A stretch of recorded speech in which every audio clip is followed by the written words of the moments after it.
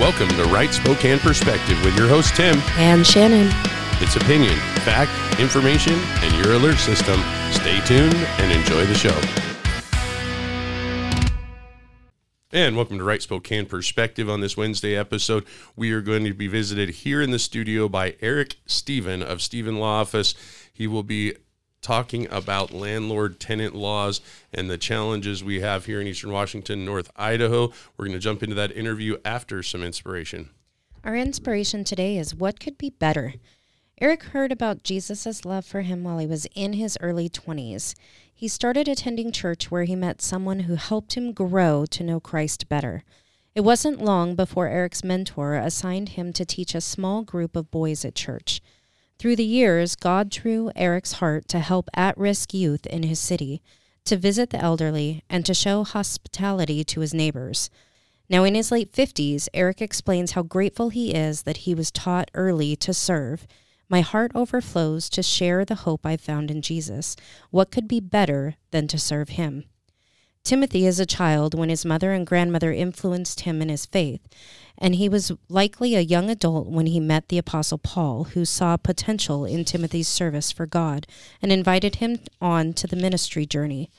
Paul became his mentor in ministry and life. He encouraged him to study, to be courageous as he faced false teaching, and to use his talents to serve God. Why did Paul want Timothy to be faithful in serving God? He wrote, "Because we have put our hope in the living God, who is the Savior of all people. Jesus is our hope and the Savior of the world. What could be better than to serve him?" Heavenly Father, please give us a heart to bring your hope to those around us. In Jesus' name, amen. Well, Shannon found some inspiration today that had someone named Eric and Timothy. Completely unintentional. I'm sorry if you knew. I flew in here, coming from many responsibilities and sat down at the table, and here we are. I just happened to flip open, and there it is. Okay. Right on. How does God work that way? That works. So we do have a fellow named Eric Stephen in the studio with us today. He is the principal of Stephen Law Office, and I want to invite him on the show just to introduce yourself. You know, what have you done with your life, and what led you up to the topic we're going to talk about today? Tim, thank you so much for allowing me to be here today.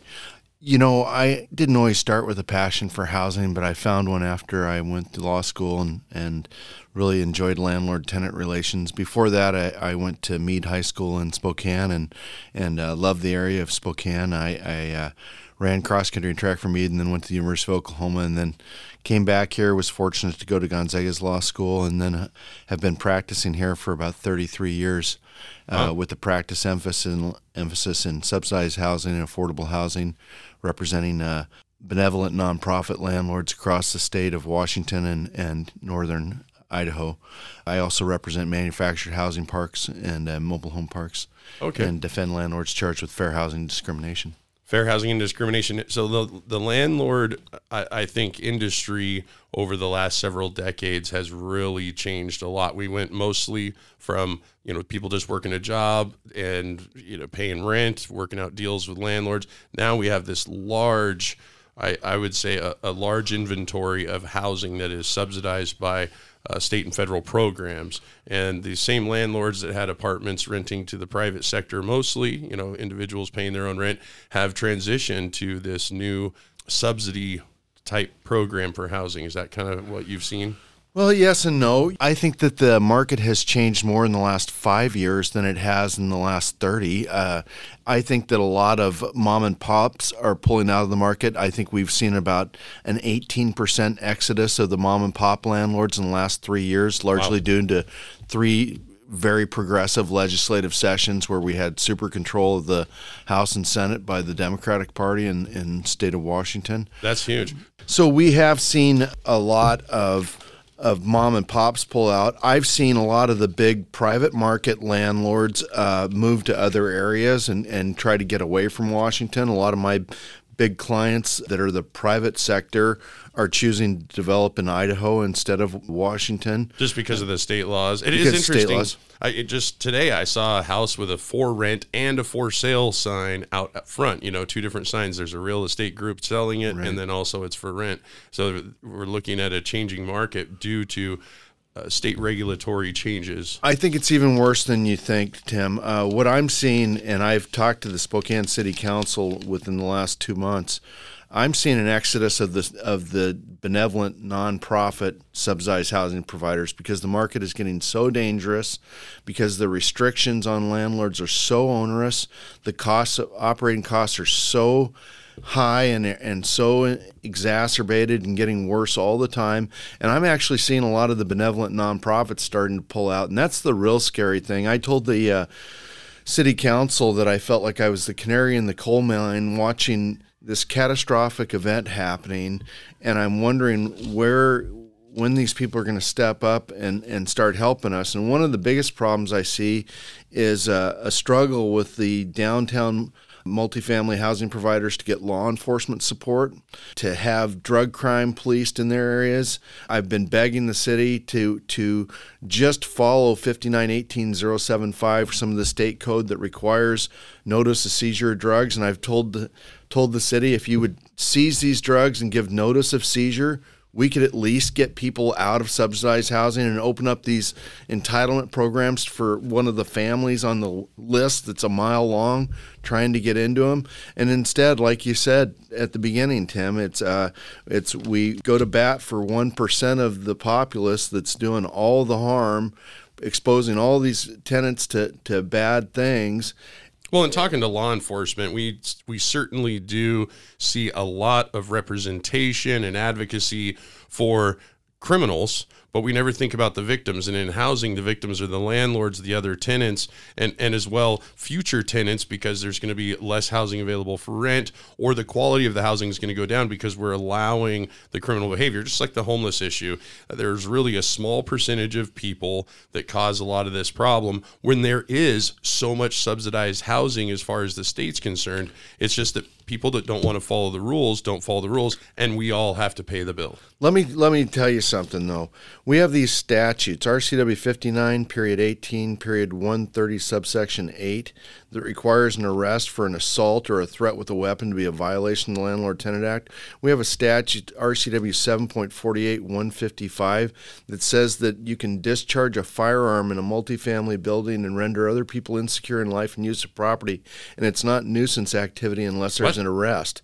What? So people are getting away with this in subsidized housing. We're subsidizing this kind of activity as taxpayers? If we can't get law enforcement to respond, if we can't get an arrest, and one of the big things right now is mental health takedown, so they just remove somebody who's assaulted somebody else, and we don't get notice of an arrest. So a lot of times there's not an arrest, and the person's reintroduced into the complex 2 days later, and everybody's scared to death. And not only the other tenants, but the managerial staff. I'm begging the city constantly to help us enforce trespass laws. We have people that force entry into these subsidized buildings downtown, force entry, go up into rooms, do drugs, and the managers can't get any law enforcement response to arrest these people for malicious mischief. They won't arrest the tenant, even though 5918.130 subsection 4 says that it's a criminal event for a tenant to cause malicious or intentional damage, and the tenants are responsible for the conduct of their guests. We can't get those arrests very easily, and we have a devil of a time controlling this type of behavior. And then they go up and they do intravenous drugs until somebody comes and revives them with Narcan. Well, it seems this is something that our state policymakers, as well as municipal governments, have aided in this activity by, and it's not just new. You've got decades of experience here east of the Cascades and in North Idaho. North Idaho is a different story, of course, because of their laws. But in Washington, not only have we ignored the drug crisis, which is low-income housing crisis, as well as the homeless issue and overdoses. So we're just allowing the drug cartels to run our inner cities. Yeah. And at the same time, we didn't fund a jail, not just in Spokane County with the voters, but our current jail that's overcrowded and we don't have space, that's a revolving door, was originally funded back in the 80s by State Department of Corrections. So we don't have the jail space, and we also have a state government that I think is it's subsidizing housing, but putting regulation to limit the landlords in doing anything. At the same time, reduce their support for mental health institutions that house people that can't live peacefully with others. Yeah. Number one, we're last. Washington State is last in the country with respect to housing development. I met with the city policy advisors. They said, what's the number one thing we could do to help the problem in Spokane? Increase the jail, get a bigger jail. We desperately need a bigger jail. We need to be able to enforce our criminal laws. We need to be able to keep people in custody that constitute a threat to our community. So we're the lowest incarceration rate is what you said earlier. That's what's your... No, what we have the lowest rate of housing development. Oh, housing development. Of new construction in the United States. In America. It's my understanding we're also the lowest in incarceration rates. Wouldn't surprise me, but Spokane desperately needs a new jail and a bigger jail. And we desperately, I think that this whole problem with housing and rent increase, rental inflation, we shot down 6 rent control bills last session. There's been 2 rent control bills already brought up this current session. It's the big mantra right now. And I blame Inslee. I blame the state of Washington. I blame the city of Spokane for their failure to incentivize housing development, their failure to incentivize growth in the housing sector. It's all a supply and demand issue. We're last in construction of housing, and we wonder why rent is going up. Mm-hmm. Yeah, we are directly responsible for this, and we try to fix it by over-regulating builders and people that would potentially save us from this. Most of my clients want to build self-storage centers now. It's crazy to be a landlord. And now with the city of Spokane doubling down on Municipal Code 10.57 and the registration program and all the new stuff. Now just started, right? This new registration program just started. So it adds cost for every single rental unit, while at the same time landlords or people that have invested in the past or are looking at future investments or developments are looking down the barrel of increased costs but controlled income. So they might actually lose money on these investments. It gets even better than that, Tim. Our Division III Court of Appeals that sits in Spokane has been just out of control with their progressive decisions, including the Brady versus Whitewater Creek holding, where they found that the commercial subsidized housing landlord was potentially liable for foreseeable criminal activity in the area. So now the landlord can be held liable if somebody else is assaulted by a criminal. That I don't know how they're supposed to protect against that when we can't even get law enforcement response because of the number of staff problems they have in most of these law enforcement agencies. So now the big thing that's going to come out of this that I'm just scared to death about is one of these subsidized housing providers getting hit with a big tort claim and then not being able to get property insurance.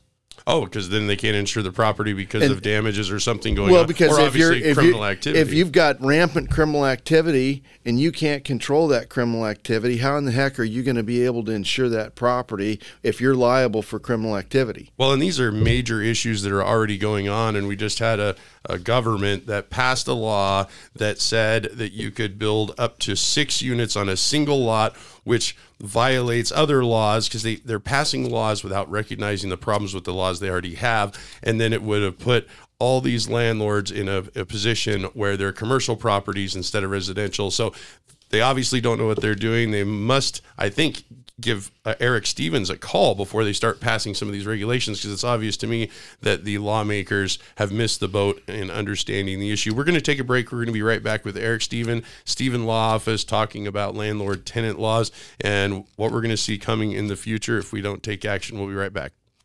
And welcome to 2024. Yes, right, Spokane Perspective is still on the air.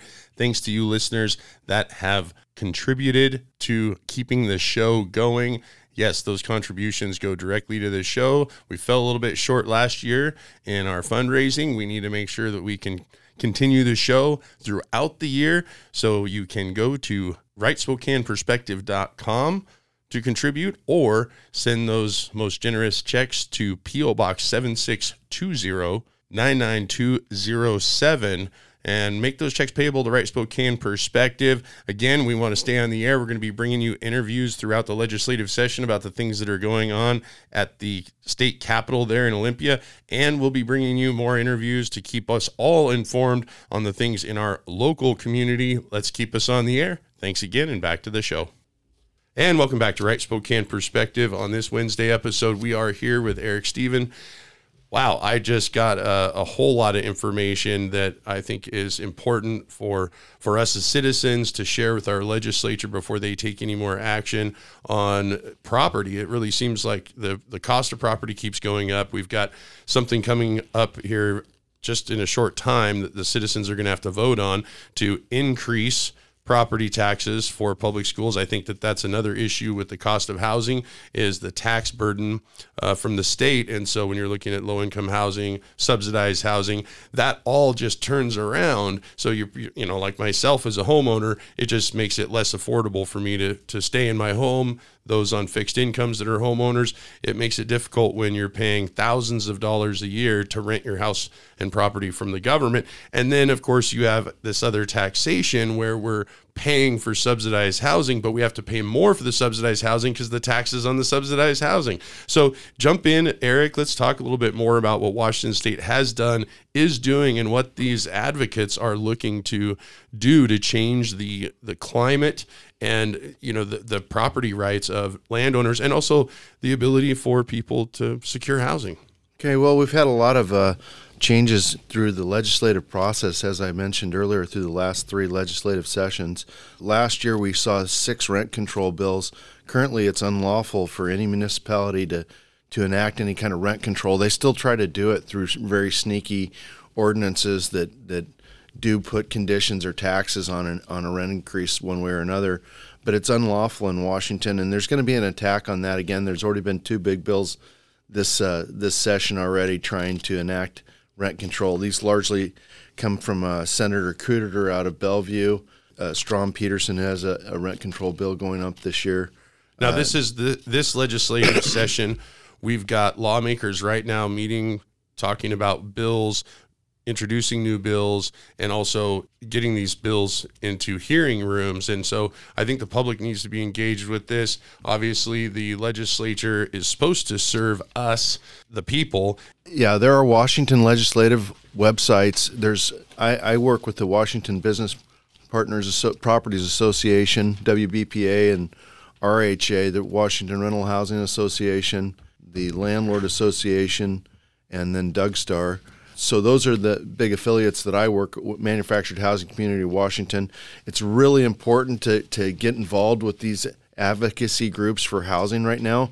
It's really important to go online and vote on all these bills that are coming up, many of which are a con position because they're really horrible for housing, and they sound great at first blush. You know, who doesn't want to have reasonable rents? And I you know, I have kids in college. Well, I want rent control for me. I'm a homeowner, right. And you know, my mortgage, right. My insurance, right. You know, and you look at the criminal behavior. My right. insurance keeps getting more expensive because we're not enforcing laws for property right. crime. My cost of living keeps going up because our schools are not accountable for the money they're spending, and they're always asking for more money. They have less children enrolling in the schools, but they're building $90 million elementary schools. I don't have the funds to keep continuing to fund this, as I want rent control for the regular taxpayer, including the subsidies that I'm helping pay for people that live in subsidized housing. We're going to pay a higher cost there the more that the government puts pressure in these places. And so I did find that number. It is the hotline for the legislature. It's 1-800-562-6000. And I always encourage our listeners that they need to go use the taxpayer-funded social media site, ledge.wa.gov. Look up the laws. You can go look at landlord tenant. You can go look at housing laws. Look at the laws that interest you and comment on the bills. Contact your legislators and let them know. That website, ledge.wa.gov, it is interactive. You can get updates on laws and issues as they come up. So if you're a landlord or a renter or just a taxpayer in Washington that sees these issues as important, comment on those bills. Call that legislative hotline. Again, 1-800-562-6000. And let's tell our government we're tired of the increased costs due to unaccountable, incompetent governance. I agree, Tim. And, you know, the property tax thing just burns me because I've yet to have the government fail to increase my property taxes every year.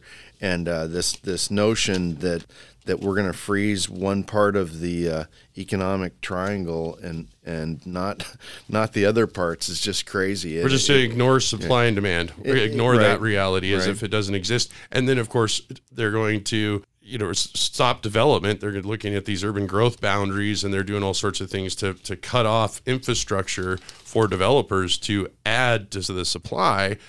I don't know how they can restrict the value of properties that are currently in service. It's just a death march to housing, and it bothers me on so many levels because it seems so great, and at first blush, so many of these policies that they talk about, until you see how they're really applied and how it works out. And we're breaking the system something fierce. It's real close to not being able to recover.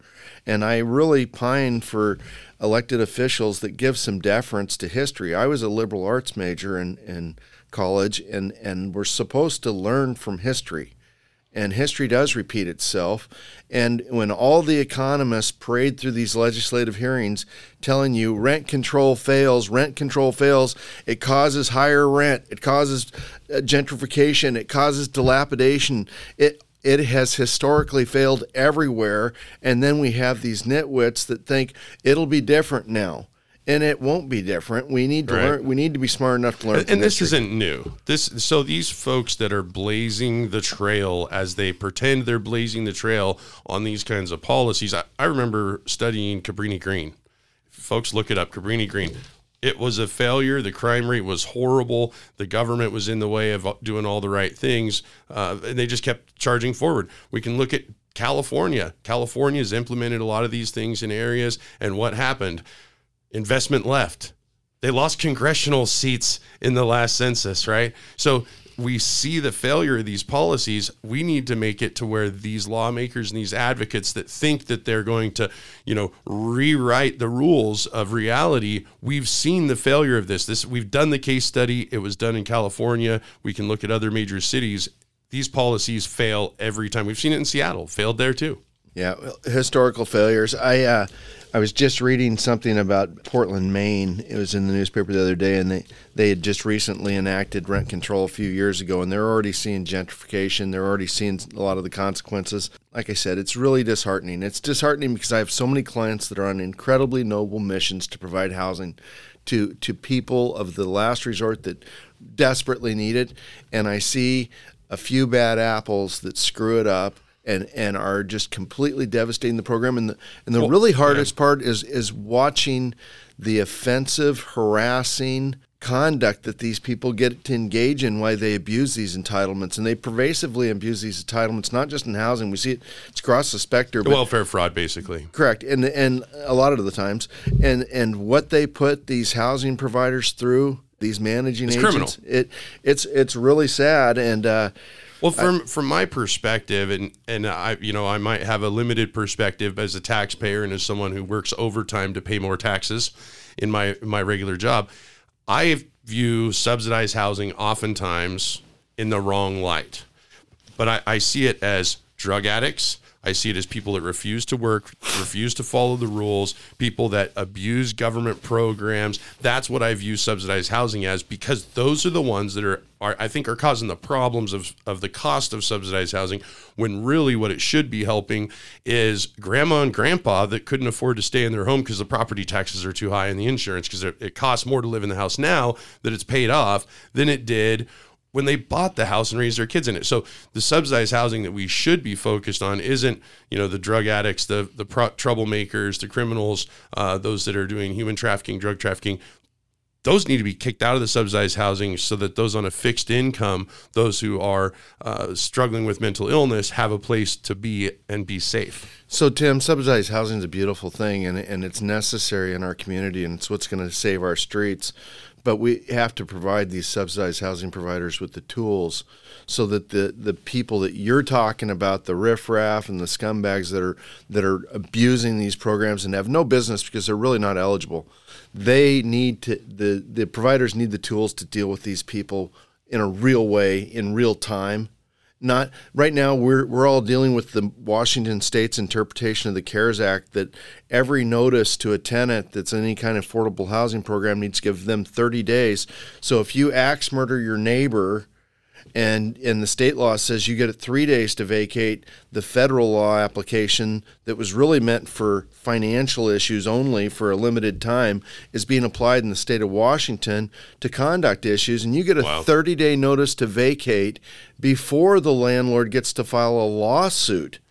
And then before you have a hearing that's going to be continued for appointment of counsel, and then have other continuance hearings before you get any kind of substantive hearing or trial, because everybody's going to take so much time to get the case situated or juxtapositioned correctly to have a substantive hearing on the rights. So what you just said to me in a few sentences told me in the back of my mind, I'm a landlord, I'm a taxpayer paying for the subsidized rent of someone in this landlord's facility, and the troublemaker that's making everyone live in fear or trying to find a different place to live that's subsidized just gets to live there for another 9 to 14 months working the system while causing problems. That's what that says in the back of my mind, what you just said. Terrorizing everybody else.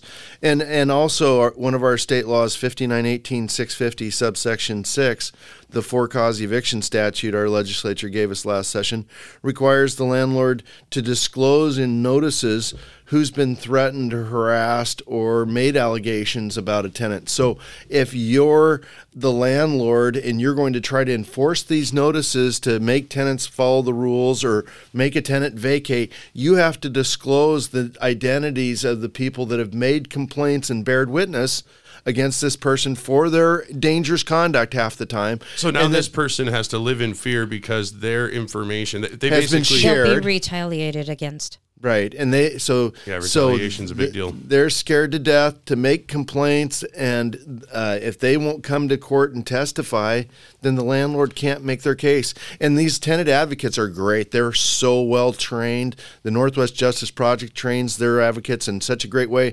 They raise every argument known to man to fight these cases. It's not uncommon to have 4 or 5 hearings before a tenant is removed from a property, even for the worst conduct that can be criminal conduct. So not only is the apartment probably getting trashed because this person doesn't care about the rules or these people's rights, whether it's the landlord's rights or other tenants, they trash the apartment. There's that cost to the landlord.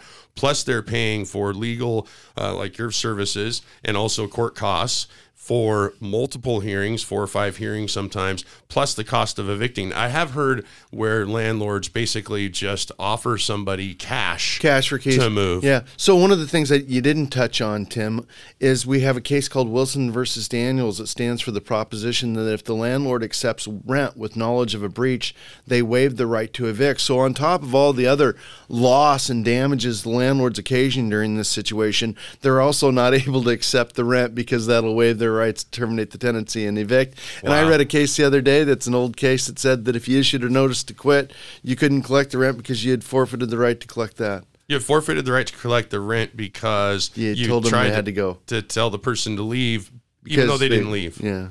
So you can't rent it out to someone else to recover those costs because the person's still there, but you can't recover the rent that they agreed to pay that they weren't paying. Just crazy. So we have a limited time on today's show left, so I want to see if you can come back for another show here so that people can really get a full grasp of this before they call that hotline to the legislature about this, lawlessness in the Landlord Tenant Acts, I think, and laws that are being put on the books, because we didn't even get to the anti-discrimination of tenants so that these tenants can go and cause other landlords the same problems they caused for the last one. So we got to talk about that. Thanks for coming on today. I think, folks, we're going to have him back tomorrow because this is such an important issue because it raises our taxes. It raises our cost of living, every citizen in the state, because of the crisis that we're causing in housing. All that being said, we'll be with you folks tomorrow. Bye-bye. You have been listening to Right Spokane Perspective. We are sponsored by Right Spokane Perspective, LLC, and made possible by advertisers you hear and contributions from listeners like you.